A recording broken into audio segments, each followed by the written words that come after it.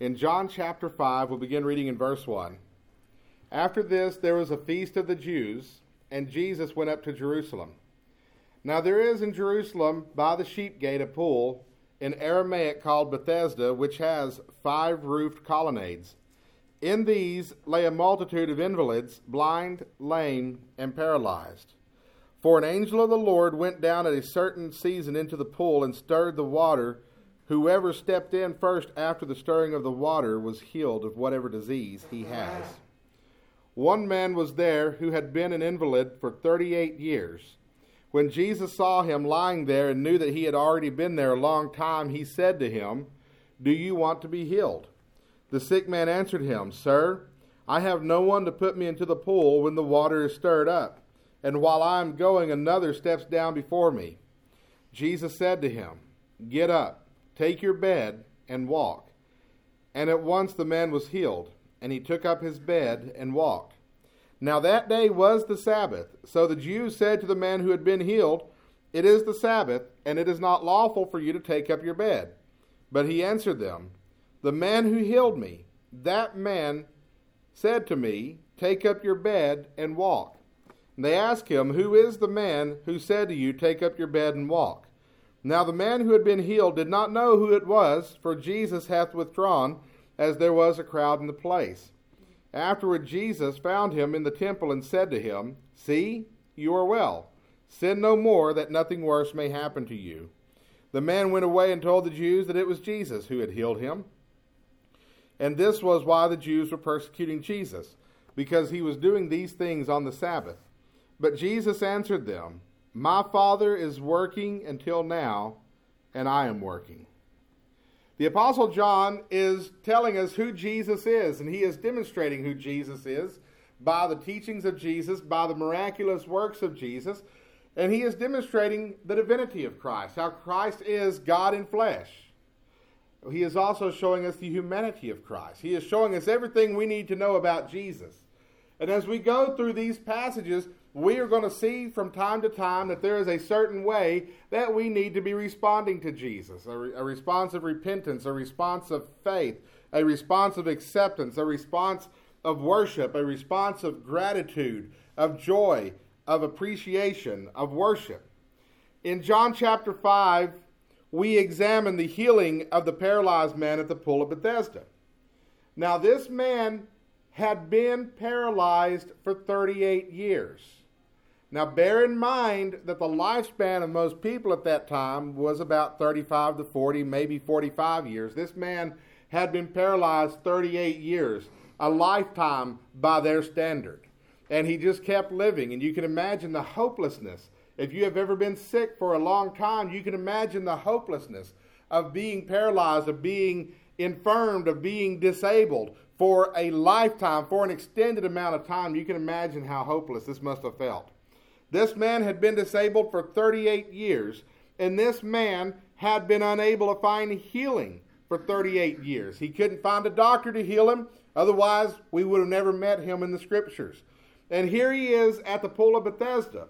And they have this understanding of the pool of Bethesda that at a certain season or in certain seasons, an angel would stir the waters would be troubled, the waters would bubble up, and the first person in after that happened got healed. So this man thinks that his only hope is to get into this pool of Bethesda. The problem is he can't move himself. The problem is that every time these waters stir up, somebody else gets in before him. The problem is nobody else is going to help him. He's unable to enter this pool. Healing is just a few feet away, and he can't get there. How frustrating must that be? You ever feel like you're always about to turn the corner, but you can't turn the corner? Like, okay, all right, one more payment and it's mine. Then the transmission blows. Okay? I've almost got this credit card paid off. And then your water heater, stove, and refrigerator go out the same weekend. We know that one, don't we, Jessica? I've almost got this thing figured out, and then you learn a whole new dimension that really messes things up. Okay, I'll be able to retire next year, and your 401k crashes because the market crashes. Anybody, y'all know what I'm talking about here? Or am I alone in all this? I don't think I'm alone in all this. John chapter 5 cuts through all of that hopelessness. Jesus cuts through all of that hopelessness. We are going to learn from studying the plight of this man how to be healed. You see, we all have infirmities. We all have problems. We all have issues. Either we are condemned due to our sin. If you've never trusted Jesus as your personal Savior, you still stand before the Lord condemned. Or we've been redeemed. We know the Lord is our Savior, but we're still bearing the scars of sin. We're still bearing the effects of our prior decisions. We are still living with the consequences. We have past trauma. We have emotional wounds. We have spiritual struggles. We have family problems. We have financial troubles. How can we be healed?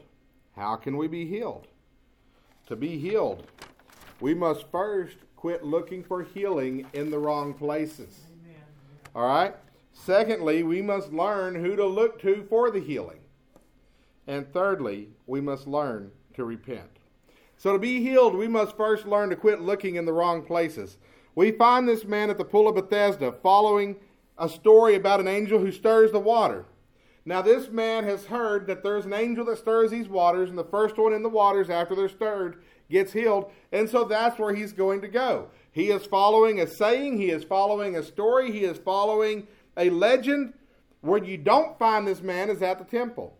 You don't find this man in the Lord's presence. You don't find this man seeking after the Lord. Now maybe he did go to synagogue when he was younger in hopes that going to synagogue and being good and obedient would lead to his healing. But you don't find him in the Lord's presence at this particular time. And so he's not in the Lord's presence. And when Jesus asked him if he wants to be healed, Jesus, the Savior, the Messiah, the Christ, God in flesh, this man's creator, the one who gave this man life, Jesus, who, by the way, at this point does have a following, walks up to this man and says, "Do you want to be healed?" And what does this man talk about? He doesn't say yes. Y'all notice that? Jesus says, if you're in the King James Version, "Wilt thou be made whole?" He doesn't say yes. What does he talk about?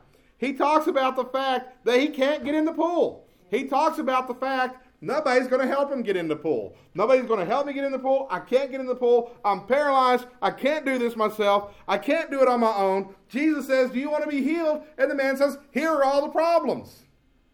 Would you like to be healed?" "I can't get in the pool." It wasn't the question. "Do you want to be healed?" "Nobody's going to help me get in the pool." Wasn't the question. "Do you want to be healed?" "I'm paralyzed." This man is looking at everything but the solution, everything but what he wants. None of this is the answer to the Lord's question. Do you want to be healed? Do you want to be healed? This man did what many of us do.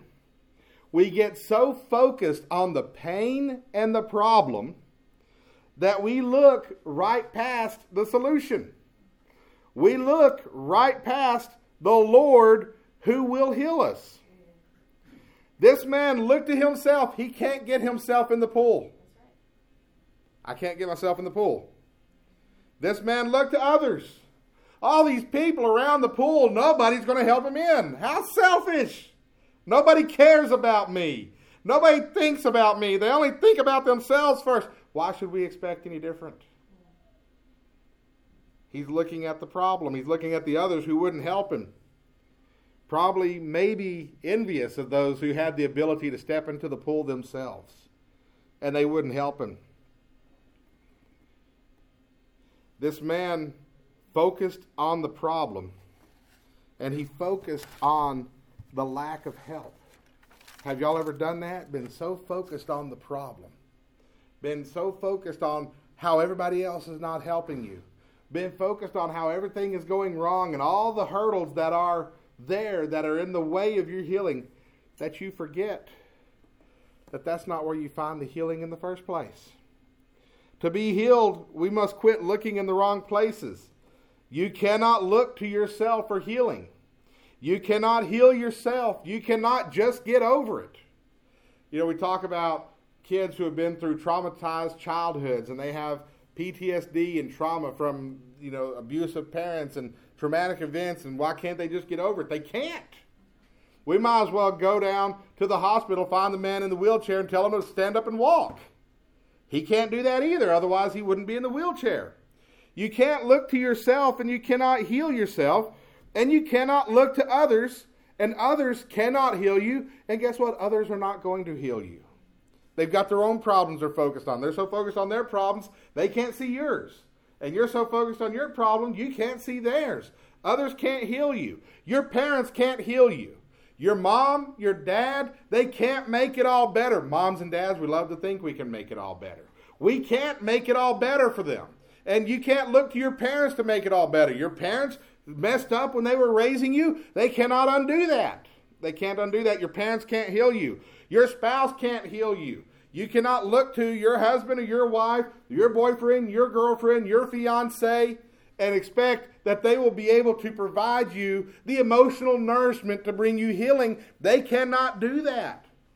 Your children cannot bring you healing. People want to find comfort in their babies and in their children. There's joy in babies. There's joy in children. There's joy in spouses, husbands and wives, and there's joy in parenting. But we can't find healing in those things. And if you're going to expect your children to bring you some sort of emotional wholeness, you're putting a burden on them that they cannot bear. To expect others to heal us is to abuse others by placing an impossible burden upon them. We cannot be healed by looking to others, and it's unfair to others to expect that they should come through and heal for us. People talk about finding the right one, finding the right one, finding the right one. There is no right one. God did not create another person whose purpose in life is to make you happy. The right one doesn't exist. The one you're married to is the right one. We find that God works through each other, but we can't look to others for healing apart from God. And we cannot be healed by focusing on the problem.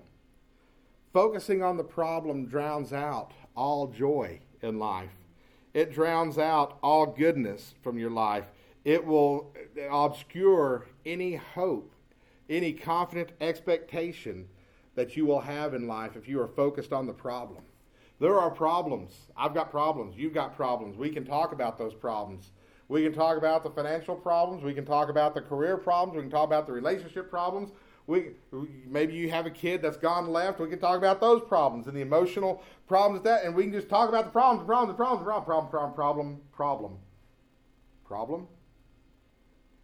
And the more we talk about these problems, the less we're going to talk about what God has done for us. The less we're going to see our joy. The less we're going to see our hope. You see, life will give you a bunch of reasons to be hurt. Life will give you a truckload of reasons to be angry. Life will bring in shipping containers full of reasons to be anxious. We only need one reason to be grateful. We only need one reason to be joyful. We only need one reason to be hopeful. We need to learn where to look. And we need to learn where to place our focus. So to be healed, we must learn where not to look. And we must learn where to look. Where to look. Where to. I'm having trouble with my English. Anyway. The great irony of this situation is that you've got this man by the pool of Bethesda. And his focus is on the pool of Bethesda. He's watching that water. Because his only hope here is to be the first one that falls in after that first bubble comes up. He's watching this water, and here Jesus comes, would you be made whole? And he is so focused on this water and waiting for that thing to bubble up that he doesn't even realize who's talking to him. The creator of the universe is talking to him. He doesn't even notice. Furthermore, when the Lord heals him, he didn't even realize that it was Jesus who healed him. Those Pharisees said, you're not supposed to be carrying your bed today. He goes, well, the guy who healed me said I could. Well, who healed you? It's a good question. Hey, Bert, did you get his card? No, I don't know. And if the story ended here, if the story ended here, we would have a man who had been healed physically, but would have died, and would have gone to hell. Because he wasn't looking in the right places. We need to learn where to look. We should learn to look not at our problems, but to the Lord. We can sit here and be all funny about this guy that Jesus is talking to. We didn't even know Jesus was talking to him. Yet here we are. We're surrounded by churches. I mean, you can't go half a mile from this building without passing another church. You go that way, you pass First Methodist. You go that way, you pass First Baptist. You go that way. I can't think of the name of it, but they're just on the other side of the hill from us. The brother works at Napa who pastors that church. You're going to cut back through this neighborhood back here to keep from going around First Methodist, and you come out to the highway, you're at Grace. You know, you can't go anywhere in early Texas without passing a church. We're surrounded by churches. Theology's different, doctrine's different. Sometimes churches are just plain wrong, but you are surrounded by churches. You know what? You have access to the best Bible teaching of all time. And I'm not talking about myself here, okay? I'm talking about you can go online and hear sermons from any preacher that you want to listen to. Whether it's a big-name preacher, Charles Stanley, Chuck Swindoll, Tony Evans, whether it's a preacher nobody else has heard of, but you know he's a great guy. Most preachers are on Facebook at some capacity, have some kind of online ministry. If you don't want to hear any of them, but you want to hear some of the great preachers from the past, you can look up their writings, and some of them have sermons that are posted online that were recorded way back when that someone has since digitized. You can go online for free and read Charles Spurgeon's sermons. You can't hear them preach them because they didn't have the recording technology back then, but you can read them. You can read them. Dr. S.M. Lockridge, y'all probably know him. He's the guy that preached the My King sermon and the Sunday's Coming sermon. You can do a search for S.M. Lockridge on YouTube, and there's a whole bunch of sermons that he preached that are gospel-centered, good sermons. The week that my family was unable to be here because we had been exposed to COVID, that's what we did. We gathered around in the living room, and we turned on YouTube, and we listened to Dr. S.M. Lockridge. And then I preached, so the kids got 2 sermons that morning. You've got access to the best Bible teaching. Yet instead of utilizing these resources to get to know Jesus better, I mean, we have Bibles in multiple different translations. They're freely available everywhere. Instead of using these resources to get to know Jesus better, we wind up getting to know our own thoughts. And instead of looking to the Lord, we wind up looking to ourselves. We need to get to know Jesus. We need to learn his voice. We need to recognize him, and we need to look to him for healing. If this man had known Jesus, when Jesus spoke to him, he'd have turned away from that pool and he had begged the Lord to heal him. Just like Jesus told the woman at the well. He said, if you knew who it was that was talking to you, you'd ask me for water, for living water, and you'd never thirst again. If this man had known that it was Jesus, the Christ, the Messiah, God in flesh talking to him, he wouldn't have talked about, well, oh, hey, Jesus, God, good to see you. Listen, I've got this problem with this pool. He wouldn't have said that. If he'd have known who Jesus was when Jesus was talking to him, he'd have turned his back on that pool and said, Lord, have mercy on me. Lord, please heal me. If this man had known Jesus, he had turned away from his problem, from his pool, and he had begged the Lord for healing. If we knew Jesus, we would turn away from these earthly problems. We would turn away from all the hindrances, all the emotional scars. We'd turn away from that, and we'd turn to the Lord, and we'd beg him for healing and for joy, to restore the joy of our salvation, if we would take time to know Jesus. Which brings us to our third point. To be healed, we must repent. This means you're turning. I mean, think about how insulting this would have been. Jesus walks up and says, would you like to be healed? And the man says, yeah. Oh, Jesus, hey, Son of God, cool. Can you stir this water for me so I can jump down in here? You think that would have been a little insulting toward the Lord? Hey, there you are. Fix this thing on my terms. That's a little like, we're not even acknowledging his position, are we? No, we need to repent. We need to turn away from that pool, and we need to beg the Lord for healing. Jesus told this man in verse 14, he said, "See, you are well. Sin no more, that nothing worse may happen to you." Sin no more, that means to turn away from the sinful lifestyle and to turn away from your rebellion against God. To turn away from this pride that says, I can heal myself, or that I demand to be healed on my terms. To turn away from that and to turn toward the Lord. To turn your focus to an exclusive faith and trust in God. Jesus said, "Sin no more, that nothing worse may happen to you." Well, what in the world could be worse than being 38 years paralyzed? Eternal damnation. That's what's worse. We cannot expect healing if we continue in the things that cause trauma. We cannot expect to be healed from our sin if we continue in our sin. There was a movie came out many years ago called City of Angels. And it was about this angel that fell from heaven so he could fall in love with this heart surgeon. Starred Nicolas Cage. I think Meg Ryan was in that movie too. I can't find it anywhere. Anyway. But there's a scene in which this one guy is getting ready to undergo bypass surgery. And he's sitting in his hospital room with a gallon of ice cream, eating ice cream. And the doctor comes in and she says, "I can save you. If you're not gonna quit doing that, I'm going to save you $38,000 on this surgery you're about to have."